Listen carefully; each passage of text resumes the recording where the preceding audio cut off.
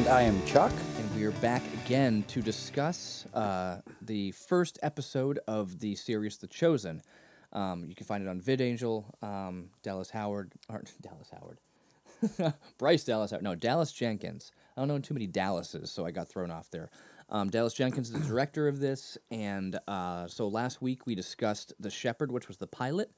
The short, the 20-something minute video that he did for his church, and now we're actually going to delve into the series, the first episode of the first season. This one is called I Have Called You by Name. So again, I've seen this a few times. This would actually, recently watched it, would be my fourth time watching this episode alone. Chuck is going through the series totally fresh, brand new. So I'm really happy that we have somebody coming to it with a fresh perspective. So Chuck, what do you think about this so far? I mean, we saw the pilot, and here's the tie-in to the episode itself to kind of get into where we are, how we're setting the tone of the rest of this series. So what do you think? Right. So to be honest, I attempted to watch it about a year ago twice. And the first few times, I'll be honest, I fell asleep. Don't let that sway anyone. I was watching it late at night, and so this time, being asked to do this podcast, I was like, you know what, I really want to put some effort into it. There's been a year and a half, 2 years of people really talking about how just amazing this show is. I really wanted to see what it was all about. Because, I mean, you look at a lot of stuff, and I've watched so many movies out there. You can attest to this, Lee. When commercials or stores or anybody, they put so much hype into a show or a movie, and then you watch it, and you're like, I could have waited till, that could have been a straight to DVD or, straight to TV movie, and you lost it. So I was kind of skeptical at first, to be honest, because on top of that, there was all this hype, and on top of that, there was this, it's another Christian show. Right. And I was like, here we go. What's this going to be? So after I actually watched this episode first, and then I watched The Shepherd, as I said last week. But I watched this episode, and I got to the very end, and when you make it to the end, then all of a sudden the chills that were in I was like feeling it. I was like, and it left you at such a good, for lack of better words, cliffhanger that I'm like, now I want to know what goes on next. Right, right. And that's the thing, is like you get through it and you're like, okay, all right. I mean, a lot of people say when you watch a certain show or a series, they say, oh, just get through the first season and then, things will be better. With this show, it's like, it really is. Get through that first episode, and once you get to the end of it, you're going to see this is the tone that it's setting, and here's where we're going to go. For me, it was get through the first 10 to 12 minutes, and then it really started diving into more of the... I mean, it revolved around 3 or 4 characters for the most part, and once they started getting a little bit deeper into each character, I was like, this is interesting. Right. I mean, to not give anything away, really, before we get into it, I mean, this is a lot of... It goes into a couple of the disciples' lives before they become disciples, and you're like, wow, they're real people. Right. And I mean, I look at disciples I read stories in the Bible. I look at this like proper, manly, hi, I'm Peter. Hi, I'm John. It's like, no. Yeah, I'm really happy with what they did with the characters here. Well, let's get into the episode itself. So the cool thing is, right off the bat, the way that they preface this so we know what we're getting into, I'm going to read exactly what they wrote just because I thought it was very important so people kind of get it. A lot of people who come into the show, I did show it to one person, and they said, oh, well, they had issues with it. I'm like, how can you have issues with the show? I mean, what kind of issues can you really have? And they were like, well, just the ages of the characters there. And I'm like, okay, this is an older guy. He's, in his later 50s. So he's probably like, why aren't they all like my age? Or something, I guess. I don't know. Most of them were late teens, early 20s, if not mid-teens. Yeah, I think he didn't agree with the ages that they portrayed here. Whatever, but here's what they said. It said The Chosen is based on the true stories of the Gospels of Jesus Christ. Some locations and timelines have been combined or condensed. Backstories and some characters or dialogue have been added. However, all biblical and historical context in any artistic imagination, are designed to support the truth and intention of the scriptures. Viewers are encouraged to read the Gospels. Okay, I'll take that. And the original, AKA fact check. yeah, the original names, locations, and phrases have been transliterated into English for anything spoken. Okay, so they're telling you what's going on right off the bat. They're not saying, "Hey, this is you don't have to read your Bible. Just watch this." You know, okay, good. You know, because some people want to take the easy way out. I will tell you that when I first wanted to start following Christ, I'll never forget. I asked my buddy, Will. I asked him like, "Hey, can you just like tell me what I need to know? Like, I'm not a big reader. So, can you just tell me the things I should know in the Bible, just so I can, like get this?" To clarify, thing?" you mean Will Ellis, correct? Yes. Okay. Oh, we're gonna name drop. Okay, Will Ellis, we're calling you out, man. Yeah. Well, when you say Will, you're talking your usual partner in true, crime true, here true. is That's Will, another, that's so another just Will. want to clarify. Yeah, yeah. Good call. Good call. The two Wills in my life. So yeah, there's definitely a way you could sneak out of it, but I like that they prefaced it like this, so you know that like we're not trying to say that we're better than anything. We're not trying to say that this will be the new scripture, something you can follow. But it's definitely, for me, it almost kind of goes along with. Did I say this last time? I don't even remember. Where J.J. Abrams did Star Trek, and it made the people who weren't really into Star Trek actually like Star Trek, actually be interested in it. So for me personally, that was it. Like I watched it, I'm like, you know what? The characters aren't bad. Maybe I could get into this. So Right. I started watching some of the originals, and I went back to like the first episode of the show where it was all about Pike, and I'm like, okay. Anyway, I don't want to get too much into Star Trek and other sci-fi stuff when we've got actual history here. But yeah, I think that's the whole point, is if you can get people who weren't so much interested in hearing the old stories interested, you're doing something well. You're doing Right. something right.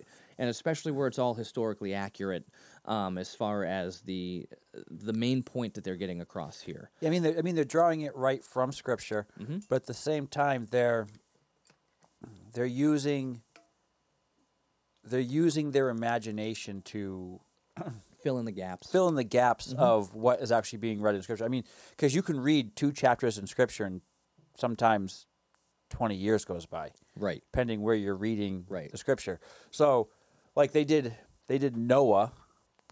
Hollywood did the movie Noah, and there's what, maybe 2.5 chapters in the Bible of Noah that spans most of his life. Right.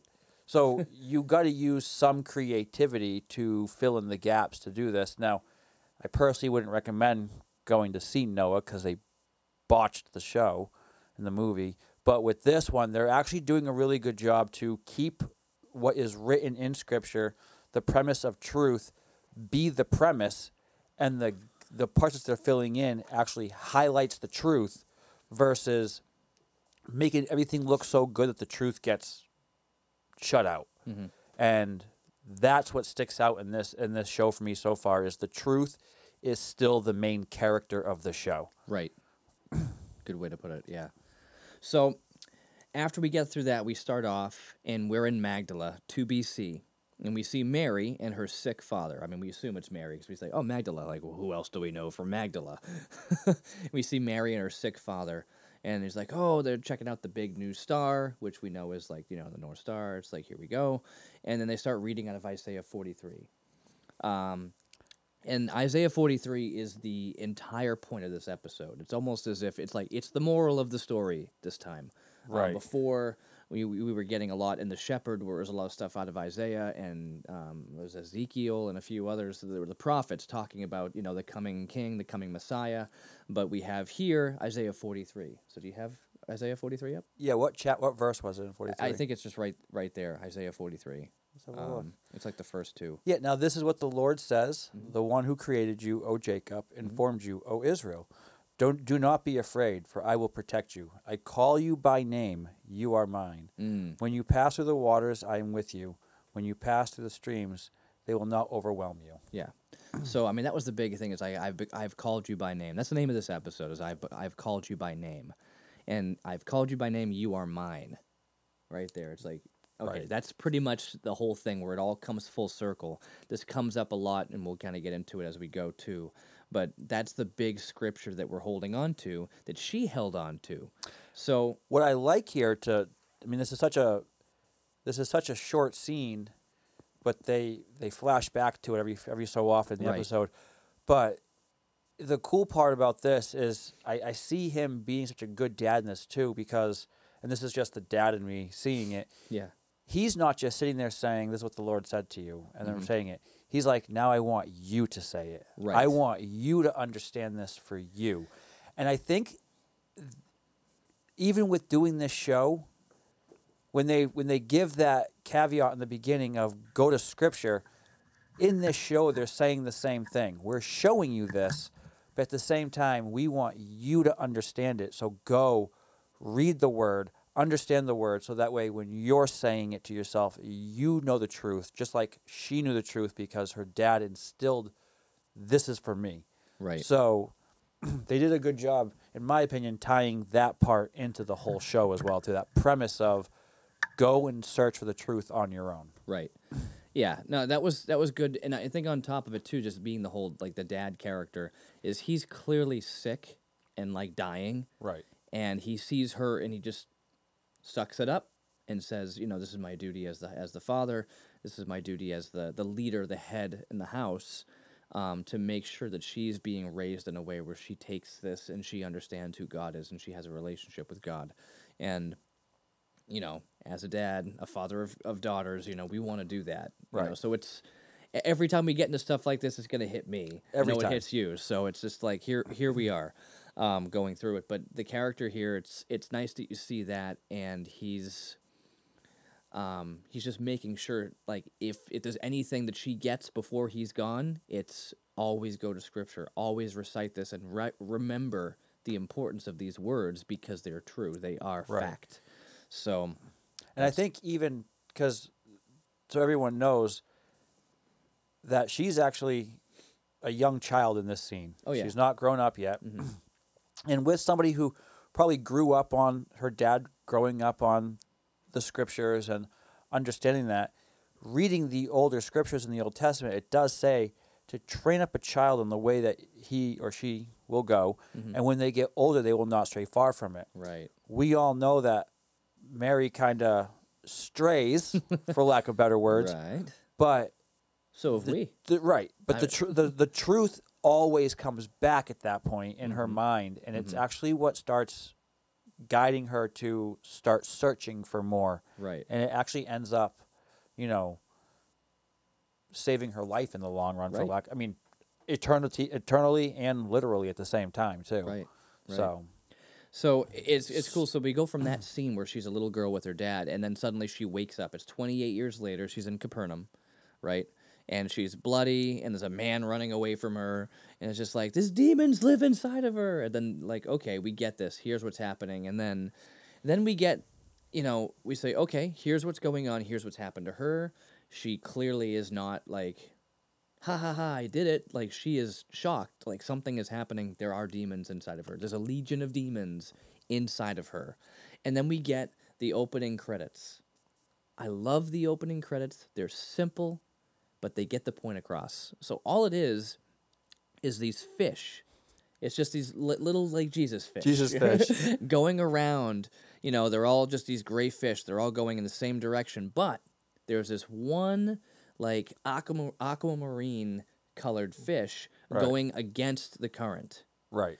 And as it's going through, you start to see the other ones, one by one, every now and again, a few of them start to change color and then flip. And follow And go against. and go against the current to follow that one big fish. right. Obviously, I mean, if you don't understand what that means, then I guess you're listening to the wrong podcast.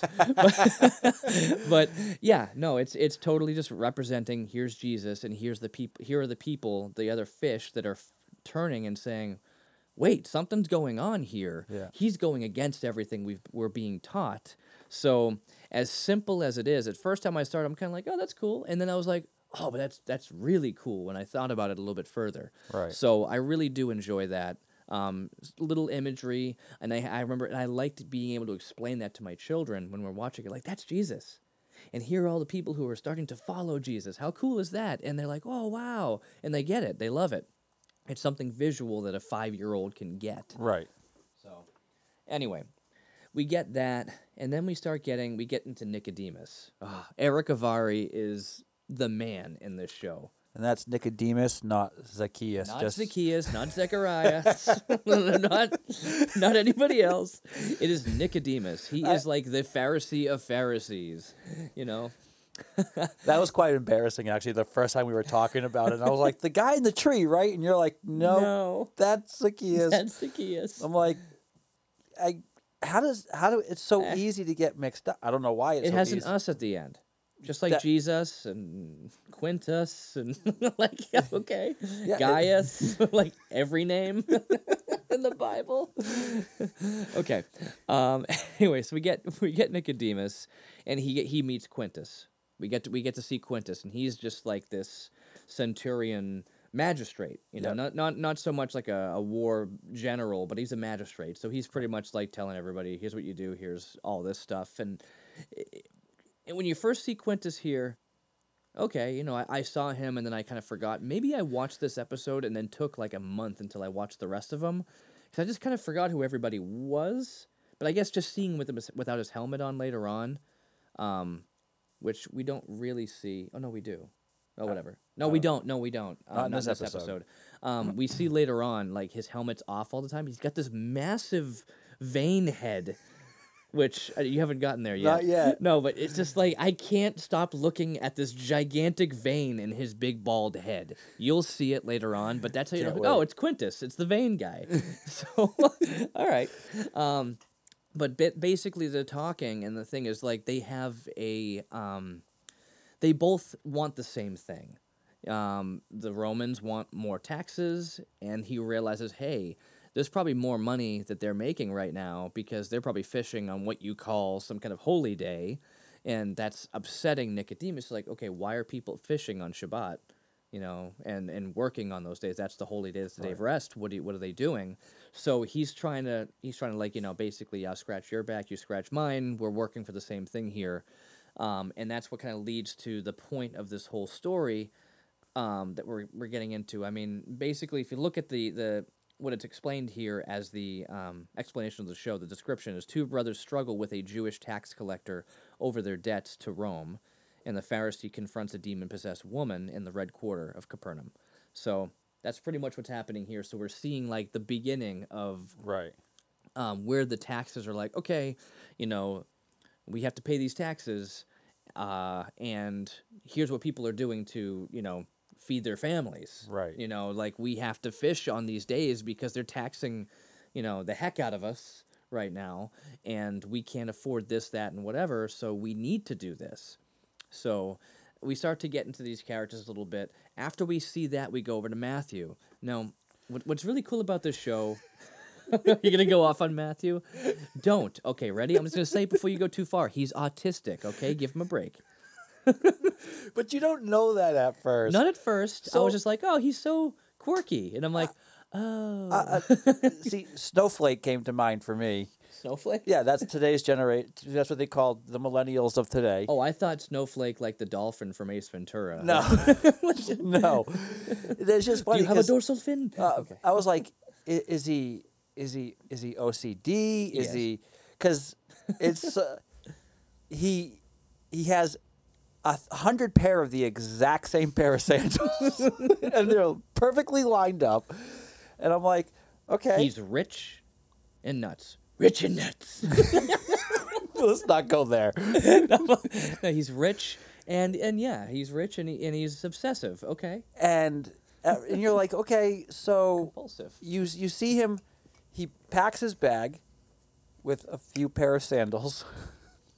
And you're sitting there, I was sitting there thinking, why would someone, it's like, you don't put on a pair of shoes and then bring the exact same pair of shoes when you go to work because something might happen. You just wear the one pair of shoes. Not true.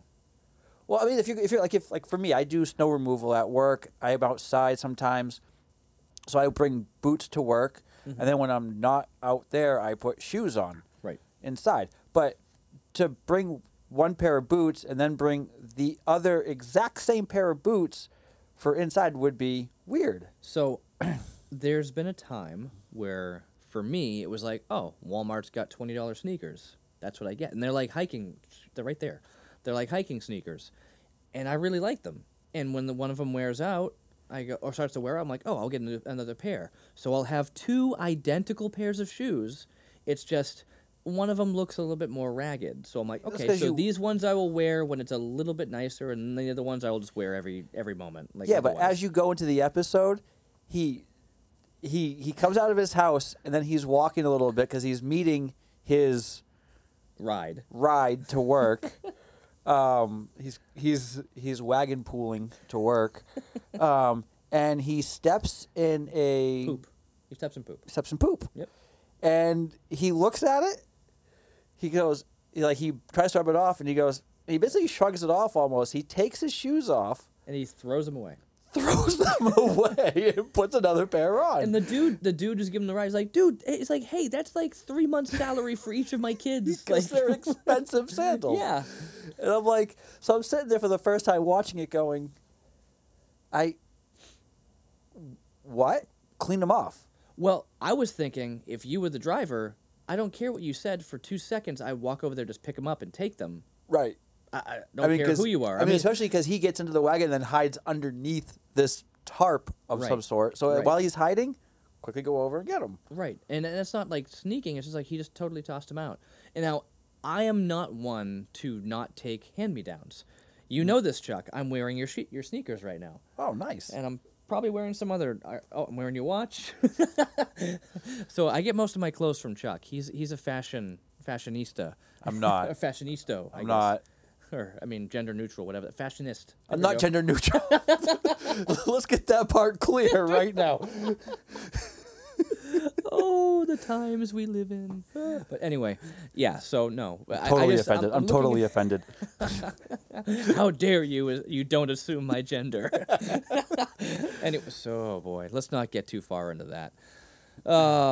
This is the world. So we the joys of being a live Christian in. is Christ did come to offend with the truth, and you see stand-up comedians and they make fun of everybody. And just so everyone's aware, when Lee and I are together and we're talking movies and this, we literally make fun of everybody. Everybody. We make fun of each other.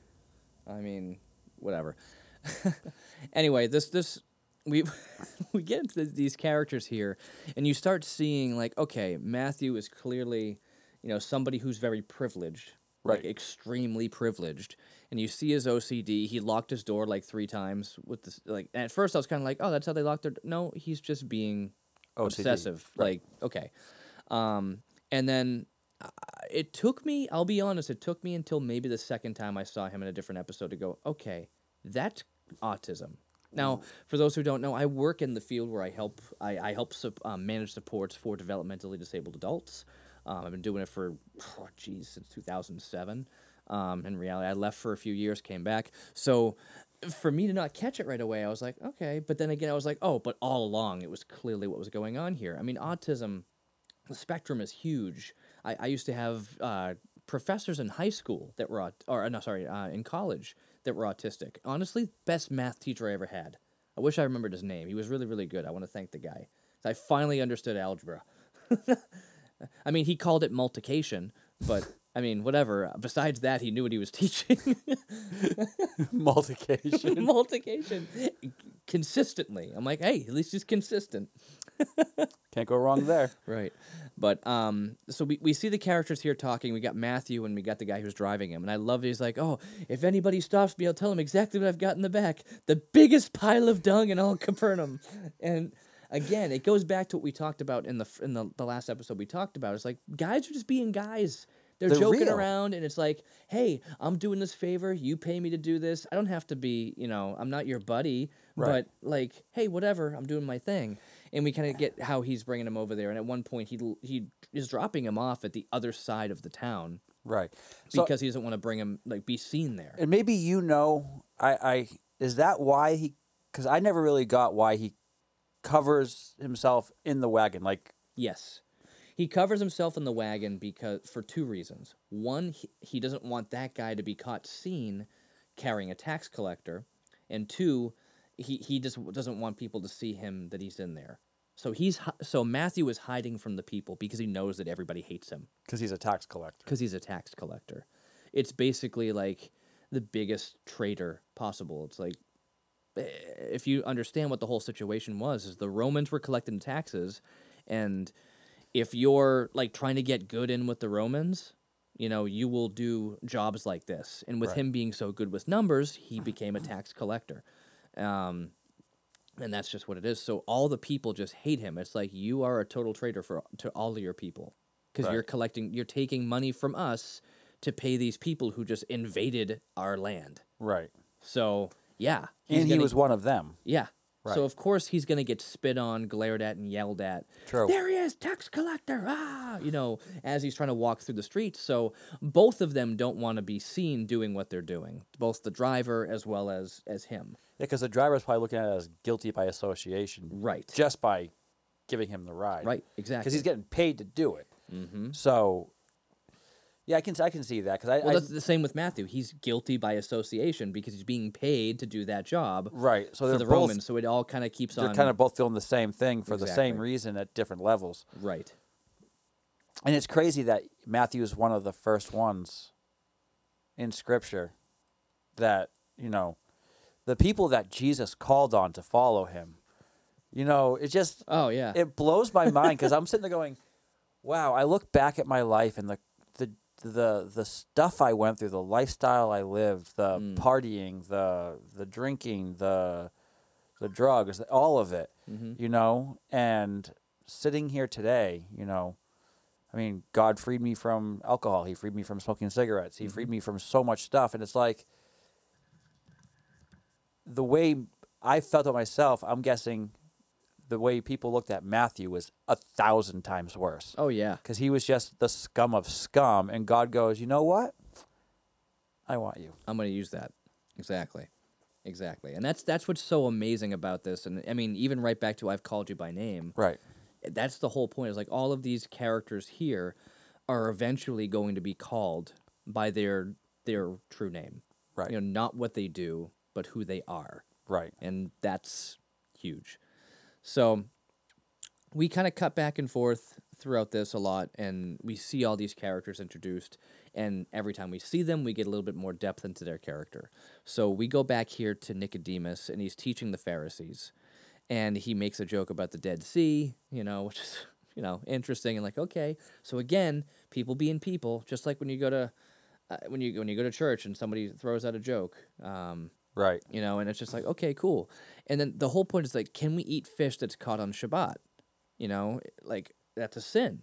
That fish shouldn't have been caught. So what's the issue here? So he's bringing up the point that he got from Quintus. It's like, yeah, they said this, and they're saying we should be taxing on that if they're going to be working there, but they're sneaking by thinking that they're not going to be watched. Okay, well, why are people out there fishing on Shabbat? They shouldn't be. So, okay. And then he gets into the same thing we heard in the Shepherds. Like the Messiah will not come until all this stuff stops. Right. Basically saying it's people like them that's the reason that the Messiah hasn't shown up. Which the irony is, it's the people like them. That's the reason that Messiah Is the reason doesn't that he came. Right.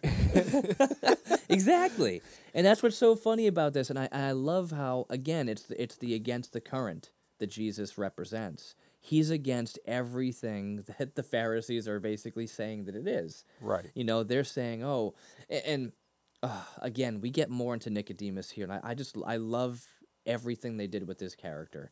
And you start to see it here in this episode. But, I mean, he's going through this, and as he's there, he gets brought in, and to like this great, like, oh, they're treating him like he's royalty because he's like the head Pharisee, the big, Pharisee of Pharisees in that area who came down to visit.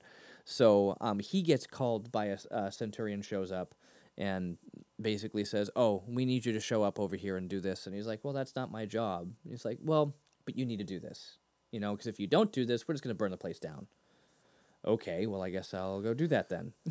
Right. So they're saying there's an issue in the Red Quarter. And if we know anything by the a song by the Police, Roxanne, you don't have to put on the red light. Yeah. Anyway, Red Quarter, red light. That's what they're talking about. This is full of prostitutes and sin. It's basically their own mini Sodom and Gomorrah that's Right. going on over there. So the Red Quarter is not a place that generally the priests and teachers would go into. They would stay out of that. That is a sinful place. I stay out of there. But something needs to be done. They're bringing in a holy man. Okay. So that's what we know is happening, and we kind of get into the character. We'll see who this is. Aha, suspense. But we go back over there and we see we see Matthew like meet up with his appointed guard, and the guy's just ripping on him too. Right. Gaius. I think he's great. His character gets really, really good as the show goes on too. Just his relationship with Matthew really starts to develop, and he starts to have like a kind of a bond with him. Yeah. Well, that's which- because Matthew kind of gives him, like, he rips on Matthew, but then Matthew kind of gives him a bit of an attitude back too. right. So he's not afraid to sit there and stand up to him either, which is, Right. I don't know if that's because he's wealthy and he has that entitlement attitude that he can do that, or because he's not a big dude. He's kind of petite. Well, yeah. There's no reason he would do that. It's just more like he's standing up for himself as much as he feels comfortable standing up for himself. Right. In that way. I was more like proud of Nicodemus when he stands up for himself at one point, because he does kind of say like, you can't do this to us, like this is ridiculous, a few times. But anyway, as we see it, Nicodemus goes over there to encounter Lilith. She's calling herself Lily now, Mary. We see her, and she's going through these seedy streets, and there's men and women that are up there for prostitution, and it's like, okay, weird. And then you see graffiti on the wall, which was that spray paint? How did they write on that wall? The same way they wrote Bethlehem on the sign in the last. Yeah. But it was like modern graffiti, but it said in obviously in Hebrew it said the Messiah will destroy the Romans. Okay. Now, I think they did, to clarify, if I remember correctly, they did actually write that. It was subtitled. It was subtitled, yes. Yeah, subtitles, so we knew what that said. But it was funny because it just showed these Roman officers who were like cleaning the graffiti off that says They were the scrubbing- Messiah will destroy the Romans. And it's just, so things just have never changed, just like people standing up and, fight the police and whatever. It's just, so anyway, we get to that scene where Nicodemus just pushes back against the centurion. He goes, okay, so he gets right back in his face and he goes, listen, I did this for Quintus. I did this and I'm only here because of this. So don't think that I'm blah, blah, blah. And he stands up for himself and he's like really ripping on this centurion. Centurion. And the centurion just stands there with this smug look on his face the entire time. And after he goes through the whole thing, he goes, all right, so can we go now? And he goes, yes, we can go now. And it was such a he stood up for himself and you could tell he was like empowered. And the guy's just like, Well, whatever. so we can go now.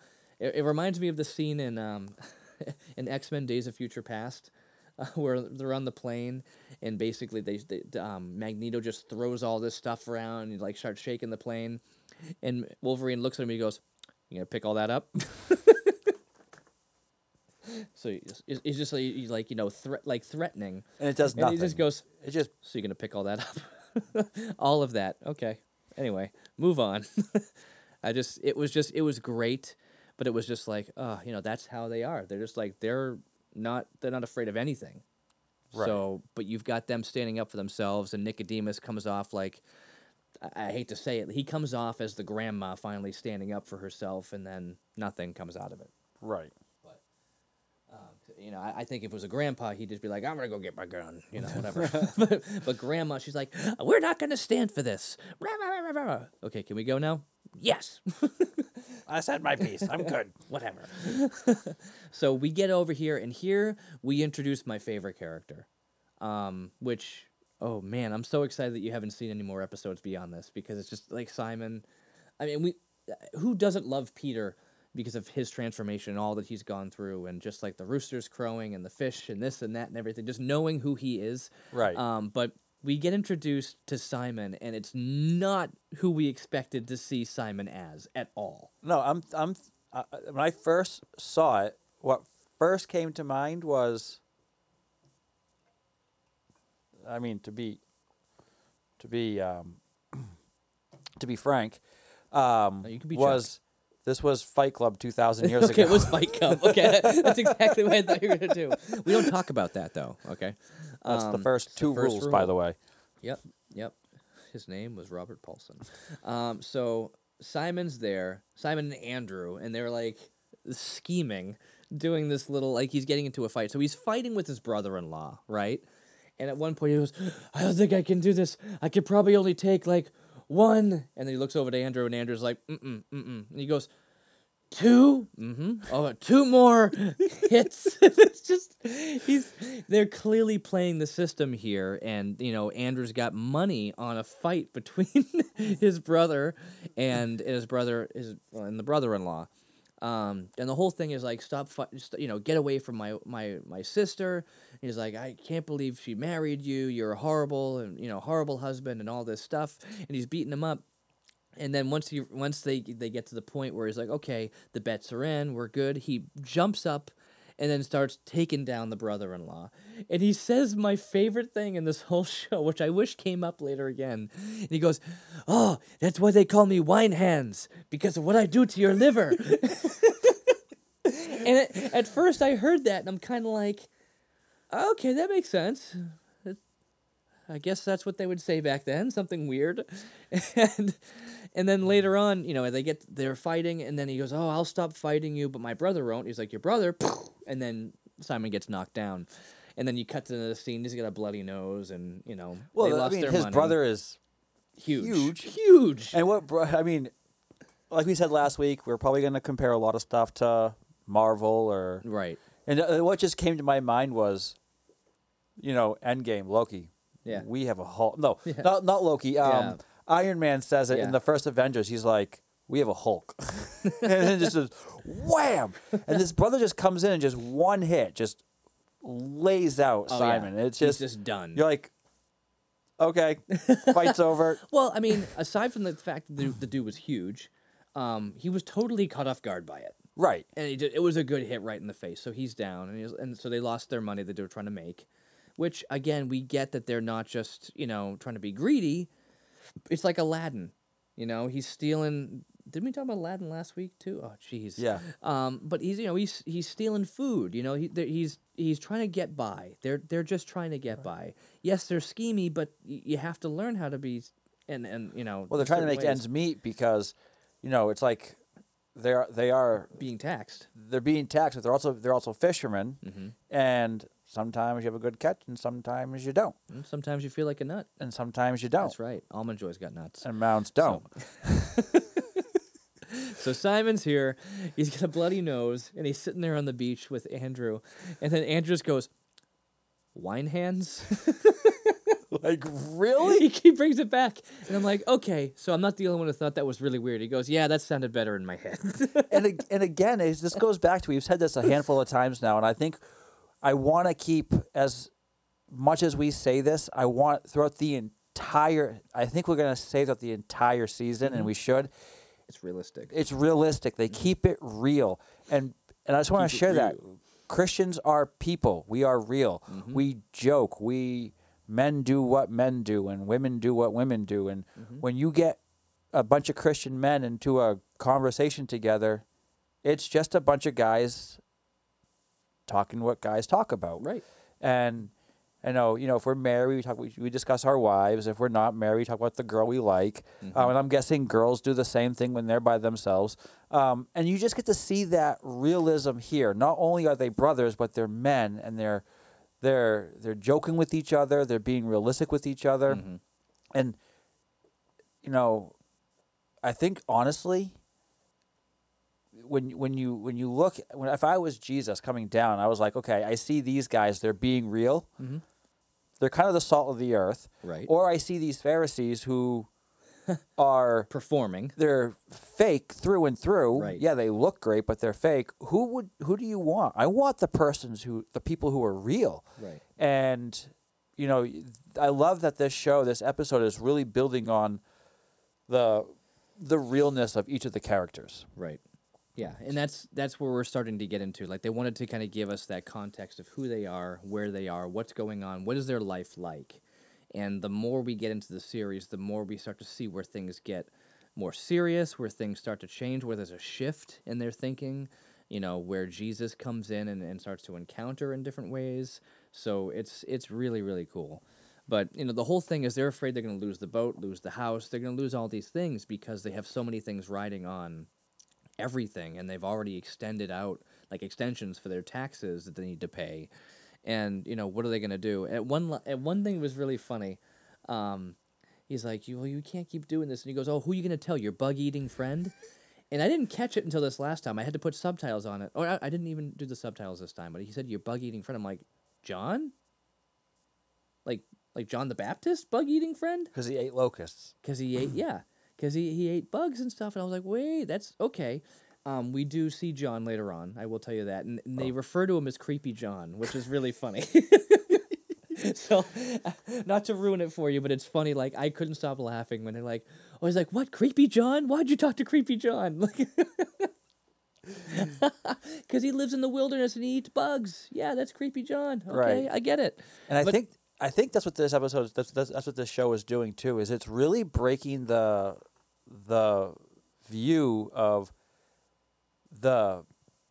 how we thought the disciples and the people really were. They weren't people that were, they were messed up. They were dirty. They were creepy. They were the low lives of the time.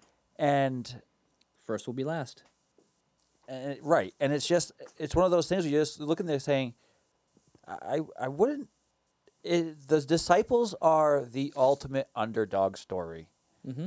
They are, and you're just sitting there going, it shatters all perceptions of what I thought when I grew up, what Peter looked like and what Paul looked like and what John looked like and Matthew and all these guys and even Mary Magdalene. It's like you're sitting there going, you're thinking that she's just this, after everything happens. Well, and they show her, and they're all in the pit of despair. They're all messed up. They're all going through the hardships of life. And it's so cool to look back and say, oh, I know what it's like to owe somebody something. Right. And to sit there and feel like, what am I going to do? And to talk to a friend or a member of the family and being like, I'm stuck. What do we do? Right. Whether it's paying a debt or dealing with something in your life, you're like, what do I do? How do I get through this? And I love that this is really showing the contrast of doing it out of your own flesh versus at the end when Jesus comes in and just takes care of it all. Right. That's so cool. So, after this, we get into this scene where Nicodemus is entering the room to encounter Lilith, quote unquote. I wish I could somehow, like, audibly do air quotes. Let's say quote unquote Lilith. So he enters there with incense and he's like trying to draw out the demons and he's just going, oh, in the name of Adonai, and then all this stuff. And she turns around, and this comes like straight out of a horror movie, the way they did it, where she's got her voice is modified, where it's like there's multiple demons speaking through her. Yeah, and it's just like, we are not afraid of you. You have no power here, teacher. And it's just like, I'm like, wait, was that Lord of the Rings? It was cool. I'm like, but still, that is such a declaration at that point, or such a, a slap in the face. You have no power here. Like, get out of here. He didn't have any power. He didn't, of course, and that's what's funny about it is, I mean, he didn't have any power. He's just somebody who's just going through the motions, being a Pharisee, blah Right. blah blah. I say the things, I wave the incense, I wear the gold. Well, he did okay. not say the power of Christ compels me. He did not say that because So- we didn't know Christ fully yet, or he didn't. They didn't. Well, right. I mean, when you're doing a true exorcism, you got to say the power of Christ compels me. I You mean, do. you saw the compels movie. you. Yeah. Yeah, yeah. 'Cause the one being. The one being exercised. Okay, let's continue. As far as exorcism go, I mean, anybody else? I love this the line in Beetlejuice where he goes, "Oh man, look at the Maitlands. Looks like they've had enough exercise for the evening." Because I mean, come on, exercise, exorcism. It's like those words are too similar to not be the same thing. I mean, they're spelled differently. I get that, but exercise and exorcise. Some. Well, I mean, yeah, whatever, ridiculous. So we get this, and he is just totally like, okay, she's beyond all, help. So he just kind of runs off, and that's the end of that scene. Okay, and we kind of get back to Simon and his wife. We see that he's got a wife. Okay, that's the wife that they were talking about. She comes in and like, how dare you beat up my brothers? And then you realize she's just messing with them because she knows that her brothers are jerks, and that's it. Again, very real, very playful marriage that they have. It's actually a really good relationship. You can kind of see how they play off each other. Right. Where she's like calling him stoic, and he's like, stoic? Like, no one's ever called me stoic. She goes, well, you're much more stoic than me. We're a good team. And it's like, oh, it's just cool to see that. And you think, I mean, when did we ever hear much about Peter's wife? I didn't even know he had a wife. He to be did. honest. Okay, I mean, we knew about it. The mother, or it was her mother that was sick, and he called the demons out. He healed her. We know that is in Scripture, but it's like we didn't ever hear much about that. It was just kind of a thing. It just happened, and there we go. Okay, Right. so we get this little playful conversation between the two of them. We see what their relationship is like, and we know where Peter goes. He eventually will leave her and go to follow Christ. And you're like, oh, how do I feel about this? How's this gonna be? I mean, Yeah. not leave her like completely, but I mean, he He. does say those, follow me. Just drop everything and follow me. Well, I think there is some truth to that, but I think at the same time, I think more. It just became his career, his job. Like at the end of the day, when the teachings were over, he went back home, probably to his wife. Okay, well, that's It's like I Scripture doesn't say that- imagine they just like took off. Yeah, I mean they were. It's like it would be They like stayed in the area. it would be like you becoming a disciple in your church, and then which is 10 miles away, and going, bye, hon, bye, babe, I'm out. Yeah. So No, I basically, think- my life for the past 6 years. Right. I think that there are times where he may have traveled for a few days or a couple of weeks like that, and then came back home. But I think his home was still always his home. I think that I think we can sometimes, where we need to take Scripture literal, we take it as symbolic, and where we take it as symbolic, where we should take it as symbolic, we take it as literal. And there Right. are times where it's like, yeah, we need to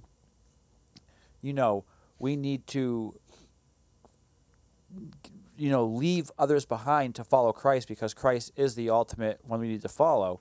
Right. But at the same time, they stayed in that area for the most part. So in my opinion, there'd be no reason as to why he wouldn't go back home. But there's nothing in Scripture, just FYI for everybody, there's nothing in Scripture that supports either side of this. Right. Right. So it's all speculation at that point. If you really want to find out, get saved.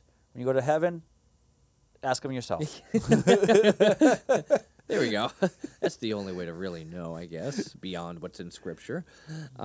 Anyway, we go back over to Lilith, quote unquote. She's having dreams of her dad again. Basically the exact same scene we already saw. So it's, again, he's just reading that same old scripture, not same old scripture, sorry, but it's the Isaiah 43 again. And she wakes up, and she's outside. Okay, so after all that stuff that she went through and everything, and him showing up, and you have no power here, she's outside. Okay, she assesses the damage in her room, and she starts to clean herself up, and has other daydreams again about her father's death.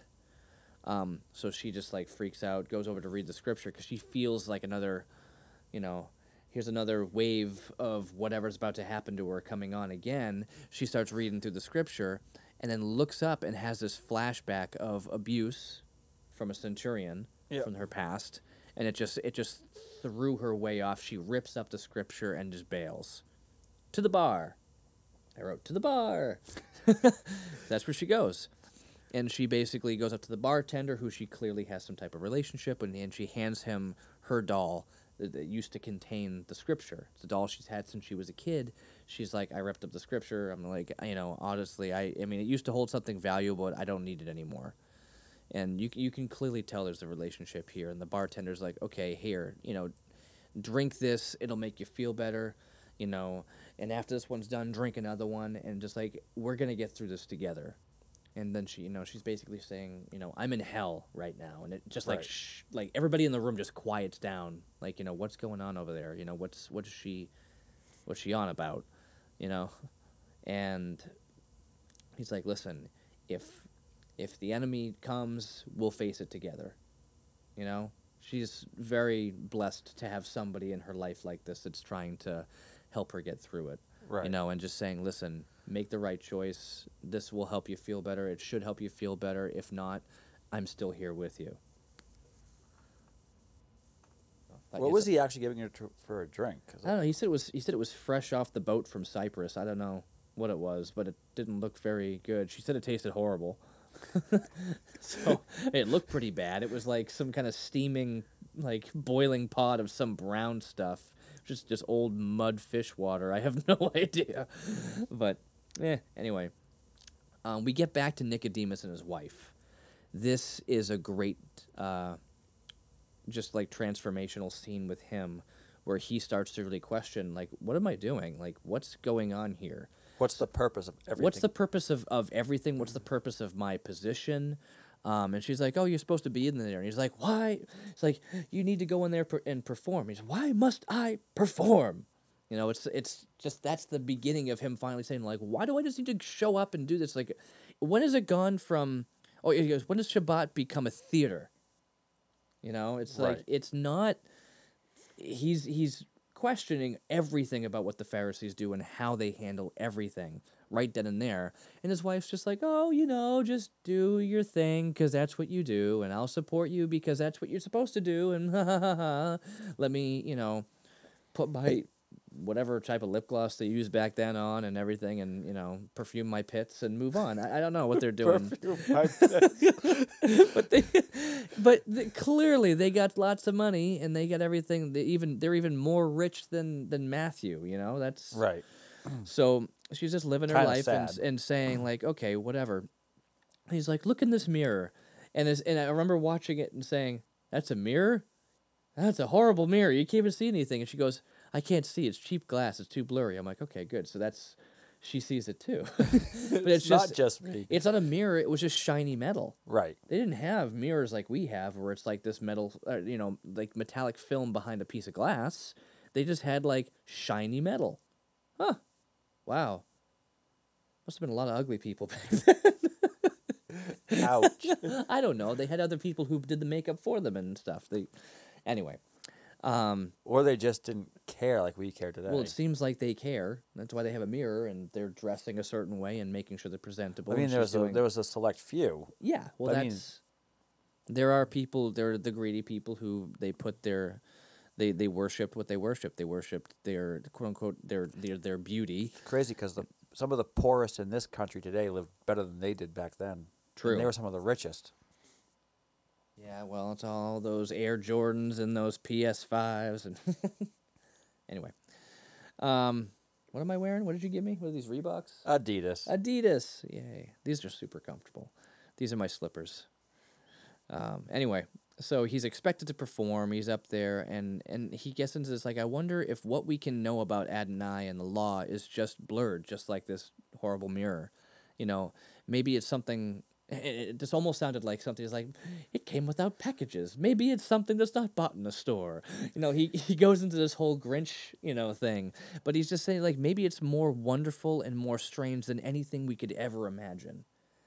Maybe the things that we read, we're looking at it in this weird like black and white way and not realizing that there's a bigger, deeper truth behind it. Right. And it's just like, oh, this is so cool. Like you read about Nicodemus, not Zacchaeus, in the Bible, and you don't. I'm never gonna let you that. don't I'm get never this- gonna live that down. I feel like they took his character in here and just made it so much further. Where you're like, whoa, like he's really getting it. He's not just like intrigued. He's really saying like something's up here, something's different here, and we need to sort it out. So And the cool thing is Jesus hasn't even really entered the scene yet. right, And Exactly. there's something stirring inside of him. Mm-hmm.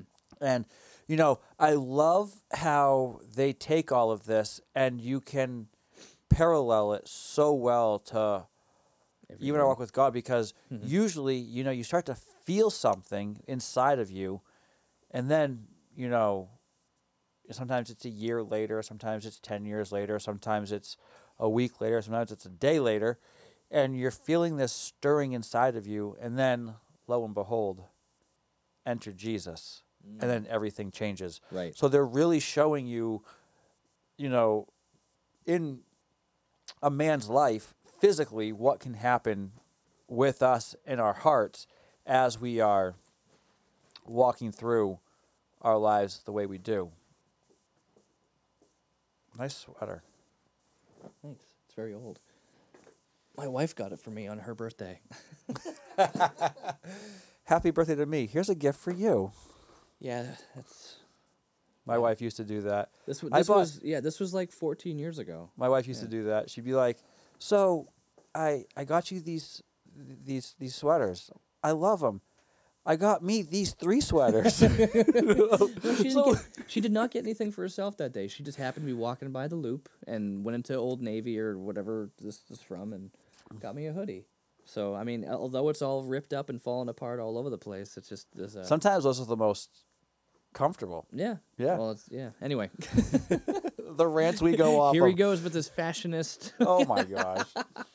So, yeah, right then, like as he's saying these things, his wife immediately just like stops dead in her tracks. She's like, never utter those words in public. And she's like, you need to perform. You need to do this because people look to you. Don't do this. There wasn't some blubbering fool going off on blah, blah, blah. And he's just like, okay. And it kind of gets you into the whole, like, what is a marriage? What is a, back then, like, what it really is a marriage and how it should it be? They're just kind of there as a duty, but he's trying to confide in his wife Right. and say something to her, and she's totally shutting him down and saying, no, you're being dumb. You need to just do this because that's what we're told to do, black and white. Just like, here you go. Okay, so I guess I can't go to my wife. So who do I go to? Well, who does he go to? Doesn't know Jesus yet. Right. So he's just kind of stuck, and that's where this is the beginning of him just kind of being in that stuck spot, not knowing who to go to, and then it kind of starts to unravel a bit more with him in his position as it goes on, which we'll get to later on. But anyway, he's just kind of going off on this whole thing where she's telling him he's doing his best, and you shouldn't have been there. Keep your head on. And he's just like, only God Himself could have drawn those demons out of her. She was way beyond all human aid, is what he gets to, and even he shares that with the other rabbis, the Yeah. people that he's teaching.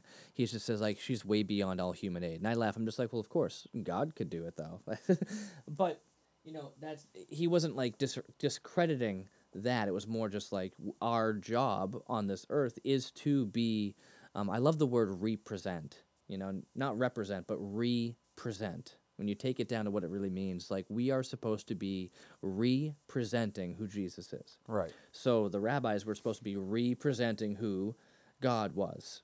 You know, so therefore, like, if we are trusting, we are asking God to be here, we are bringing him into this because only he can do it. You're opening yourself up as a vessel for God's Holy Spirit. Right. You know, but, you know, they're not quite there yet. So, So- the Holy Spirit has not been introduced yet Exactly. for at least 4 years. So we get to a point where Lily, quote unquote, is ready to jump off a cliff. She's just like done. She takes the scripture that she had ripped up and just tosses it off. And I'm like, man, she carried it that long? I would have just like scattered it if I already ripped it up. She's Yeah. walking around with a bunch of ripped up pieces of paper. And then she takes it, throws it off the cliff. She's getting ready to jump and she's getting a little dizzy there. And then suddenly she gets distracted by a bird. Just distracted by a bird. There was nothing. Squirrel. There was nothing significant about the bird for our eyes, but something was happening with her where she realized there was a significance of that bird and why it drew her back. She followed it all the way back to the bar. It's like, okay, don't kill yourself, just drink. Right. Okay, but it gets into something great. I love it, but we just know that she gets carried off. So we're kind of following the chronological order here of how the show is going. So without getting into that yet, we kind of go back to Simon and him explaining his arrangement that he has with Quintus, because his brother's Andrew's trying to pay his taxes and doesn't realize because of the extension, because of this and all the time that's gone by, and the interest they're going to charge as a penalty. Well, you said Quintus. They're actually, this is where they actually meet up with Matthew. Right. And he's trying to be like, I owe how much? Yeah. Plus interest, plus interest, plus interest, Right. plus how much? Right. And then they try to explain what's going on. I love it as he hands it to him. He hands him the sack with the money, and he's like, are there gems inside? No, just silver. Gold? No, just silver, okay? Just, this is what I got, all right? Don't embarrass me further. But it's just them being like, well, I understand what you think you're handing me here. Like, this clearly isn't enough money. And he's just weighing it in his hand to see how much it is. And he knows. And he knows, because he's the Rain Man. Right. As we see. 246 toothpicks. Yeah. Piece of the kryptonite in a jar. So, yeah. And then this character, Paris Patel, is the one who plays Matthew here. And it's so funny because I didn't expect. I thought they really got somebody who was an autistic actor. And I'm like, he's doing a great job. Like, this is awesome. And I really love the take they did. But the funny thing is, you see the guy in an interview, he's some American dude who, just like you and me, like, no, well, whatever, not to like put it down, but there were no signs As of if him. being you and me is a put down. But you know, we can go on. But no, there were no signs of autism in him as an actor. And I'm like, okay, wow. So they just chose to give him these autistic qualities in the show. And I'm like, huh. He did a really good job. He did an amazing job. And it makes sense that somebody who, again, bringing the realism in, you watch movies and things like this back in the time, and you never saw somebody who had any type of developmental limitation or, just challenge. You don't see that. Right. So they wanted to, again, put the realism here and say, oh, well, those are the people that counted things because they were good at it. They were super skilled. Right. And very, very good at what they did. And it's crazy. We take those people today, and we actually we segregate them in such a different way now. Mm-hmm. Whereas back then, they didn't know what it was. Nope. So they utilized them in society for what they were good for. Right. Not in a bad way, but you're only good for this. You're good for nothing. No. It was, they looked at him, and they were like, you know what? Today we go, oh, he's autistic. Mm-hmm. He needs special attention. Right. Back then they were like, oh, he's Good at math. weird, but he's good at math, so we'll just put him over here. Right. If we did that today, I look at some places, we talk to, you see movies, you see shows, you hear stories of people in wheelchairs or people who have a handicap of some sort, and you see someone else who's being introduced to them, and they try to help them out, and they go, no, I don't want your help, because they want to be treated like everybody else. Right. And I think that's a cool thing too, is he wasn't looked down upon because of the challenge that he had. He was Right. looked down upon because of the What he was position, doing. that, Right. what he was doing, Right. which changes the outlook so much of, are we truly looking at people for who they are, or are we looking at them for what they do? Right. And back then, they were viewing him for what he did, but at the same time, it was like, okay, so he's good with numbers. Right. Make him a tax collector. Right. Right. So, and again, it's like all of this is all foreshadowing leading up to the encounters with Jesus and how that's going to be affecting like them and just everything around them. So, I mean, this scene was great. And finally, Peter, I keep saying Peter, but Simon, Simon. because we know he's Peter. We know he's going to be Peter. But so Simon steps in and is like, hey, so I got a little deal with Quintus. It almost reminded me. Remember the commercials for Fandango? I work for Mr. Fandango. Fandango. Like it was a code word. So yeah, he's just like, I got this deal with Quintus, and Matthew just stops dead. Like, you've got dealings with Quintus? I don't believe you. I'll have to verify this. Like, I have to go make sure that this is what you're saying is accurate. He's like, yeah. Said that our debts are paid for a year. We're good. So you can just, Can I have the not- money back, yeah, please? Give me back my money. Can you give me back my not gold? My not rubies. And so, okay, so that's it. You find out the whole thing is like there was something going on, which I didn't catch it on the first time, but the whole point was when he went out that night before, that's when all of this happened, where he stumbled upon a centurion at the shore.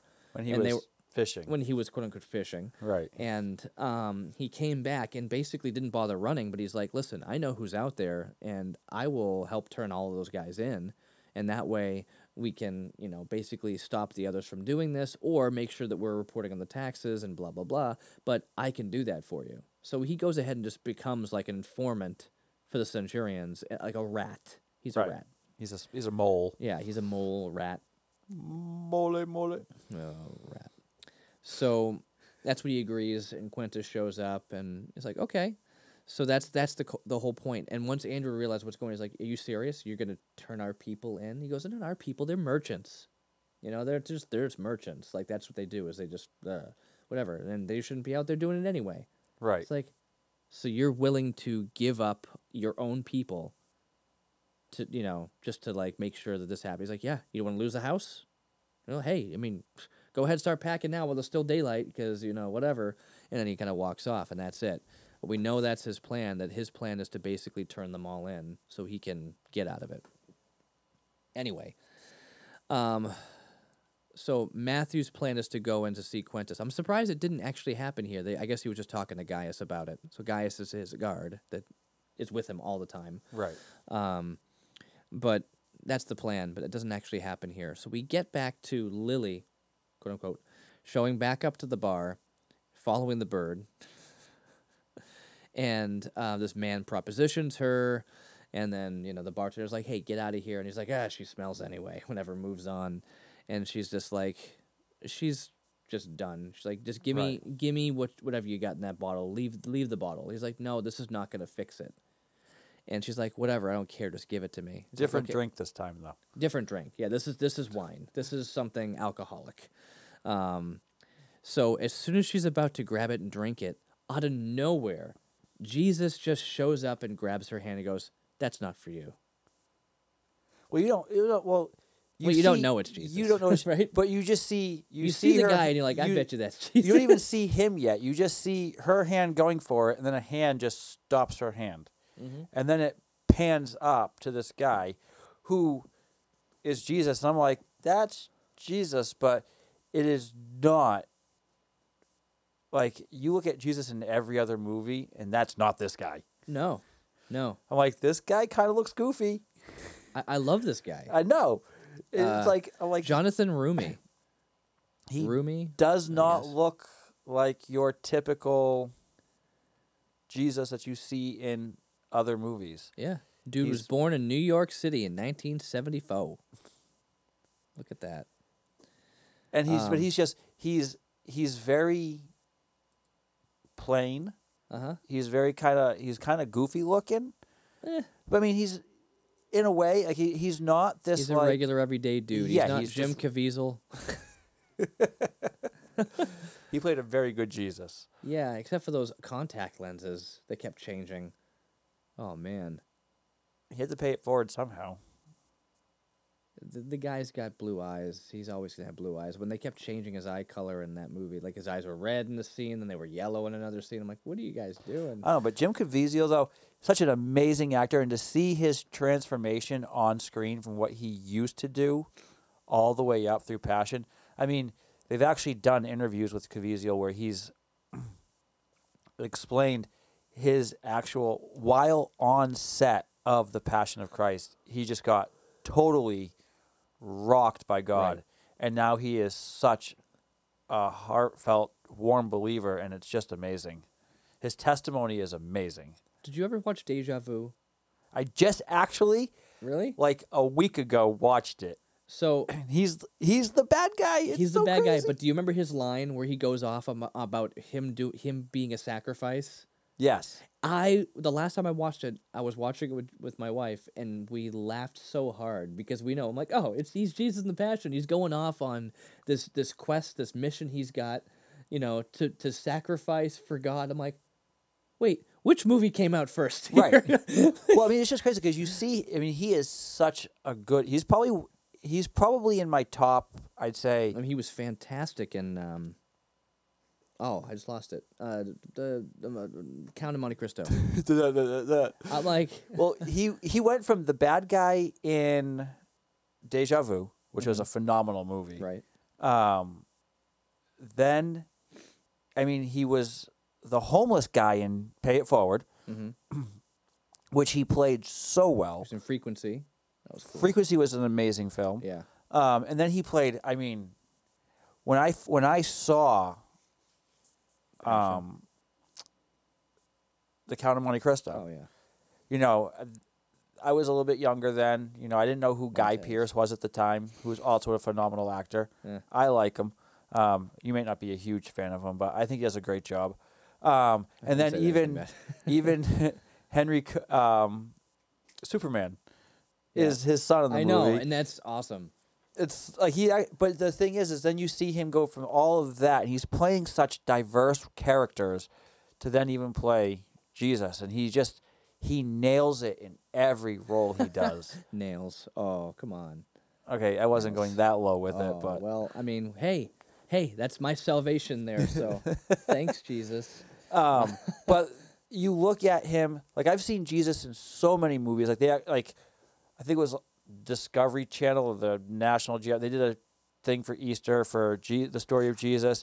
Then You fall Caviezel asleep did for that one. yeah, Passion of Christ. Then they did the new Ben-Hur, where they actually showed a pretty decent portrayal of Jesus in that for a little bit. But with this guy, he's just, when you look at him, he's in every other show, you're gonna take a second look and be like, "There's something different about that guy." Mm-hmm. In this show so far, you look at Jesus and you go, "Eh," Yeah. like you're like, he's just a regular dude, like Right. nothing special, Right. except for the fact that he happens to be God. Well, after this episode, like I said, I think I took a break. So when I saw him again in another episode, I forgot that he was Jesus. He wasn't wearing the same clothes, and it was just introduced at the very end of this episode, so it didn't really stick. And then I realized, I'm like, oh, this must be Jesus. Like, took 10 minutes for me to realize, and he's in like the whole episode. Right. But I still didn't realize it was him until I saw how he was interacting with other people, and I'm like, oh, that's Jesus. And I'm like, okay, I can buy this. Again, realism. Right. Jesus didn't look like Ewan McGregor. For those of you who haven't seen it, there's tons of people taking Ewan McGregor as a Jedi and putting it up as a picture of Jesus, as Obi-Wan, back when he still had the longer hair and the beard. So that was Attack of the Clones. And Yeah. there's a couple videos actually of people giving it to their grandmother as a picture, and she's like, "Oh, I love my picture, this beautiful picture of Jesus," and he's like, "That's not Jesus, Mom. That's Obi-Wan Obi-Wan. Kenobi. He's a Jedi Master." "Oh, shut up. That's just Jesus. Don't play with me." And he goes, "No, Mom, seriously, that's Obi-Wan Kenobi." But anyway, blah blah blah. So we get this whole, we're getting away from the coolest part of this whole episode, which we shouldn't. So she gets immediately stunned when he touches her hand, and she like realizes what's going on. She starts getting that pain. She's grabbing her forehead again, like, oh, they're coming. They're gonna take over again, these demons. And then she's like, I gotta go. She stumbles out of the bar, and she's just grabbing her head, and then he just goes, Mary, Mary of Magdala. And she's just like, stops dead in her tracks again, drops her drink. She's like, what? Like, how does he know my name? And then he quotes Isaiah 43. And he says to her exactly what He says it, has been instilled in her heart ever since she was a little girl. right. And then the whole, I have called you by name. You are mine.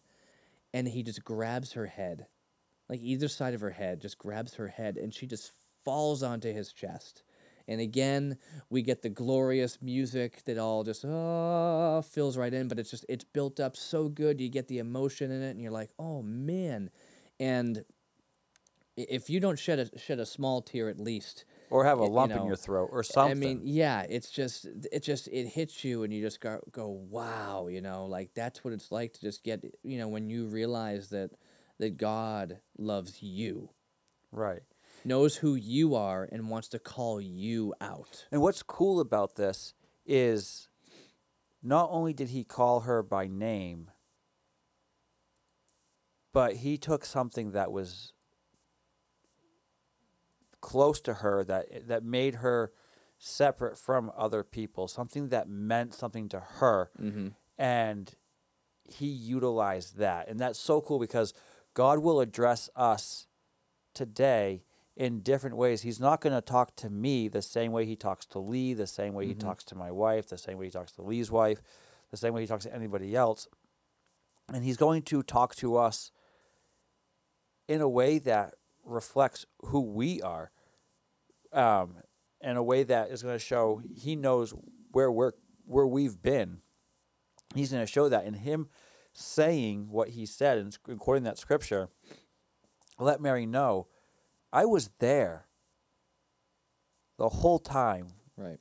and I know what's going on. I see what's going on, and just so you know, I'm here now, Right. too.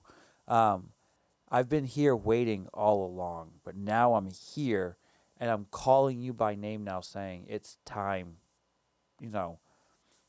And it was at that point in time, I was like, this is the best ending to a show. Right. Like, this is so good because it ends with, and you see it too. You see her just fall into his chest, and he's just hugging her, and you're like, wow. This is the first time where you're seeing a woman fall into a man's chest and it's not going anywhere, except for the fact of, and it's showing true love and not this, and that's it. It's true love. It's not this perverted idea of what love is that the world has shown us, that every time a woman falls into a man's chest and then she gazes up into his eyes and all this stuff. It was, I am so broken. I am so distraught, and I'm here. And Jesus is just going, I'm here for you. Right. I am here for you. Just leave it all at my feet, and I am here for you. And it is so beautiful. It was such an amazing ending to a show. Yeah, it's so cool. So, I mean, that's basically what I mean. That's pretty much the whole episode. It just ends right there, and it's great. And I didn't know what to expect. Even after I saw that, I was like, "Oh, this is so cool!" And I think the reason why I waited was because I was waiting for my wife to watch it with me. Yeah. And then she didn't, so it took me like a few weeks to a month to just like, well, I'm just gonna watch it then. And after I finished it, I'm like, "You need to watch this with me." And then we watched the whole thing together. And now we're watching it with our kids. That's awesome. Yeah, so we're going through it, and the first one I showed the kids is one that has like a lot of children in it, because I figured, oh, okay, this one's safe. It doesn't have demons in it and some questionable stuff that they'd have questions about. But then again, we're not really hiding anything from our kids. Right. So I It's mean, scripture. it's scripture, you know, Right. so I just thought maybe the demon scene, you have no power here, might have been too intense for them. Just everything going on with her, where she was being, tortured by these demons. But we did watch it a week or so ago, and watch that with them, and my 3-year-old was like glued to the TV, like I wish you could see my face, but her jaw was down to the floor, and she was just like totally like captivated by the show and what's going on, and you could see her processing it in her mind. Right. But it didn't freak her out. Like, she had some questions about it, and we explained it, and she was like, oh, and both of our kids got it. Right. So I love that this show, although it's not just like some PG, like, oh, whatever, or G thing, whatever, it's got some stuff that might be intense, but It's edgy and raw, but it's clean. But it's clean, where Right. we can watch that and we can discuss it. And it's cool that, my kids can come back and ask questions, and they can see it on this level. So they can see scripture done this way, that's not just some cookie cutter, hey, here's the thing we watch every Christmas and move on. Right. It's not the Sunday school version of Jesus, which, I mean, there's Not Noah in the Ark. Which is like the only story I remember from being a kid. Is like, oh yeah, Really? Noah had an ark. I mean, because that's the thing that kids love animals. Hey, they came in 2 by 2 and they went to a big boat. I was David and Goliath. Oh, That was my favorite story growing up. well, we had different upbringings. Like I had Noah's Ark just because. I mean, maybe it's because I had the song "Who Built the Ark?" Noah, Noah. Yeah. Abel was my favorite character. Who? Abel. Oh, okay. Yeah, I didn't really know much about Abel until year 1. Let's not get back into that movie, please. How they gave him so many lines in that movie when I don't think he spoke at all in Scripture. You mean Cain? No, Abel. Abel. No, I thought Cain was the one. Cain killed Abel. Yeah. Yeah, Abel is my favorite character. Oh. Paul Rudd. Okay, you just went too far on the show, on the movie. So no, I went too far? Yeah, you said we're not talking about this, and then you started talking about it. So let's move on, shall we? Anyway, To year 2. I'm really excited. Mainly because I've watched this first episode so many times now. I'm excited to get to the next one to talk about it. When I realized, I'm like, oh, I just watched it, but I didn't take any notes. I was like, oh, I just watched it. So I was a little annoyed, but I love watching things over another time because you pick up on little things that you didn't get the first even 3 other times. So Lee is like my 9-year-old daughter. She wants to watch the same show. Like, she's like, I watched this movie this morning. Can I watch it this afternoon? Can I watch it tonight? Like, you just watched the same movie 3 times in one day. yeah. This actually has meaning to it, though. Oh yeah. Well, I'm not watching My Little Pony or whatever she watches. She's 9. She's Yeah. not 5. My 5-year-old doesn't watch My Little Pony. She watches Superbook. Good show. And the Torchlighters. Good shows. Yes. She I was doesn't watch Blippi or whatever that is. I was just making fun of Lee there for a little bit. He didn't catch on. I didn't catch on. I'm just kidding. Whatever. I don't know what 9-year-olds watch. I'm not there yet, man. I'll tell you in 4 years. I was a 9-year-old girl once. I mean, wait a minute. Wait. Scratch that. No. No, my daughter watches Clone Wars. Hey, my daughter watches Yu-Gi-Oh! With me. Both of them watch Yu-Gi-Oh! With me. jeez. They watch Star Wars with me. They love it. Yep. But don't go much into the next episode because I haven't seen it yet. Right, So right. when we talk about this next week, it's going to be Lee's 10th time watching it and my first. So it'll be good conversation then. Uh-huh. Yeah. It's it'll be good. I mean, the second one is called okay. Yeah, I know the second one. We're going to get to a little bit more. Okay, I've watched this one recently too. What's All it right. called again? Shabbat. Oh, okay. Yep. And just like just like their last episode. This will be released on Shabbat. Released it on Saturday. I just figured it was so symbolic and perfect. So anyway, thank you guys so much for listening to us. Kind of going off. It's a little late. It's been a long day.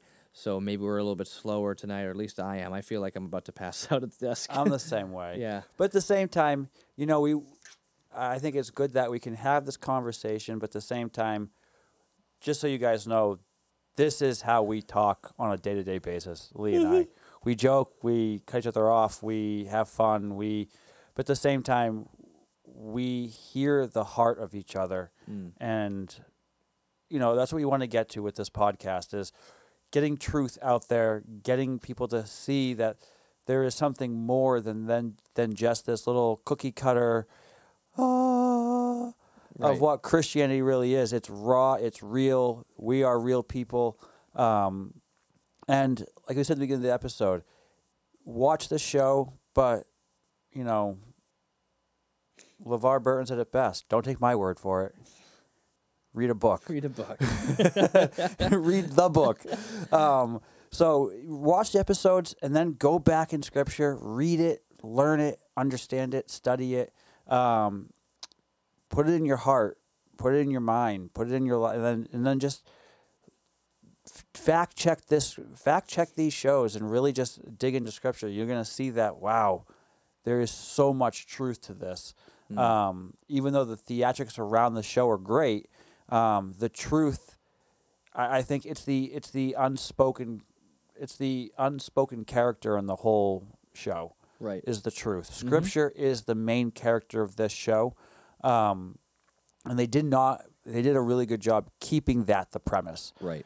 So go back to Scripture, fact check whatever you want to fact check, and learn the truth for yourself, and don't take our word for it. Right. And I think on the other side too, it's not we're showing that something that's Christian based and focusing on Scripture and historical realities is not the cookie cutter thing. Right. But on the other side of it too, it's there's the realism. Great, I lost what I was going to say. It's just so late. Sorry. Symbolism. But no, it goes in different ways. Looking at this from somebody who's watched Christian films and looking at it from somebody who has not watched Christian films, I feel like this can show Hollywood how to go in a different direction. 100%. This can show Christian movies a way to go in a different direction. 100%. And I really hope that this takes off. And we did discuss this before, and I hope to see more things taken out of here. Taking pages from this book. I mean, from Scripture, but from what they're doing here, and start to make new things that we can watch and not be falling asleep. Right. And that's what it comes down to. I have to be excited about something, and this show did it. The show is doing it. And the cool thing is you're excited to see the next episode, but at the same time, like when the hero comes in, when Jesus comes in, it's like you're excited to see more of that. Right. You're excited to see more because it's real, it's truth. It's not like, it's great when we're watching, X-Men or Spider-Man or Thor or the Avengers, and the heroes come in and they save the day, and it's great. At the end of the day, it's they're basically taken from pages of a book, of a cartoon or a comic book, and they're all fake. This is real. Right. This is truth. And, I can say what you're seeing, what you're watching in this show, I can attest for myself, a lot of that happened to me. God called me by name one day, and he said, you know what? I'm after you. I've been sitting here waiting for you, and now I'm calling you in. And I believe, just like last week, we want to end it with this as well, too, is if you do feel Christ, if you do feel God calling your name, you hear that still small voice inside of your heart, inside of your head, don't ignore it. Respond to it. Let the Holy Spirit, let God talk to you. Let him show you who he is. And don't be afraid to talk to him. And, he's always inviting you to be a part of his family. and before we officially close, again, this is our little invitation to seeing if if you're not following God, but you feel like, you know what, I do feel him, take a few moments with yourself and sit down and pray and just talk to God and say, hey, I want to know more of who you are. Right. Reveal yourself to me. Because I'm lost and I'm longing for something. And I'm feeling that. So, don't be afraid and take that step. Yeah. Encourage you to take that step. Definitely. So on that note, Chuck and I are actually pastors of our life group. We have a home church in both of our homes. So if anybody does want to connect at some point, you can reach out directly to the Black and White Productions Facebook, and we can connect that way. If you guys have questions, if you guys have some ideas, or anything about anything we've discussed, you want to know a little bit more, you want to tell us that we're being too goofy. We're being too goofy and blaspheming or whatever. You're Christians, you shouldn't joke. Nope, we're Christians, therefore we do joke. Yes. If anything, feel free to reach out to us, even if you just want someone to pray with. I don't care. Right. I mean, that's why we're here. And we want to make sure that we're opening up that door. Not for our glory, but for His. So, there's a lot of stuff that's going on. And it's a trying time. So if something is happening here that's striking a chord, and it's starting to get you guys into man, this is kind of cool. You start watching the show, and you want to go a little bit further. Hey, we're open to helping you out. But either way, the scripture, the answers are all there. Right. Anything you need to find is in there. I will be honest and say I have a stack of index cards that I am writing certain scriptures that have changed my life on them, and I'm keeping them here because I can't tell you how many times I look down and I see a bit of scripture that just reminds me of something, just like Lilith did here, or Mary did here, where she had this Isaiah 43 that she kept going back to, and at the right moment, that scripture was used to change her life and put it right back on track again. Right. It just goes to showing about how we need to hide God's word in our heart. Mm-hmm. And and it probably goes into this when Jesus begins his ministry. He actually goes out for 40 days. At the end of his 40 days in the wilderness of him fasting and praying before he starts his ministry, Satan, the devil, tries to come and tempt him, and he says, it's men will not live by bread alone, but by the word of God. Right. And he uses the word of God to actually defeat the enemy. Right.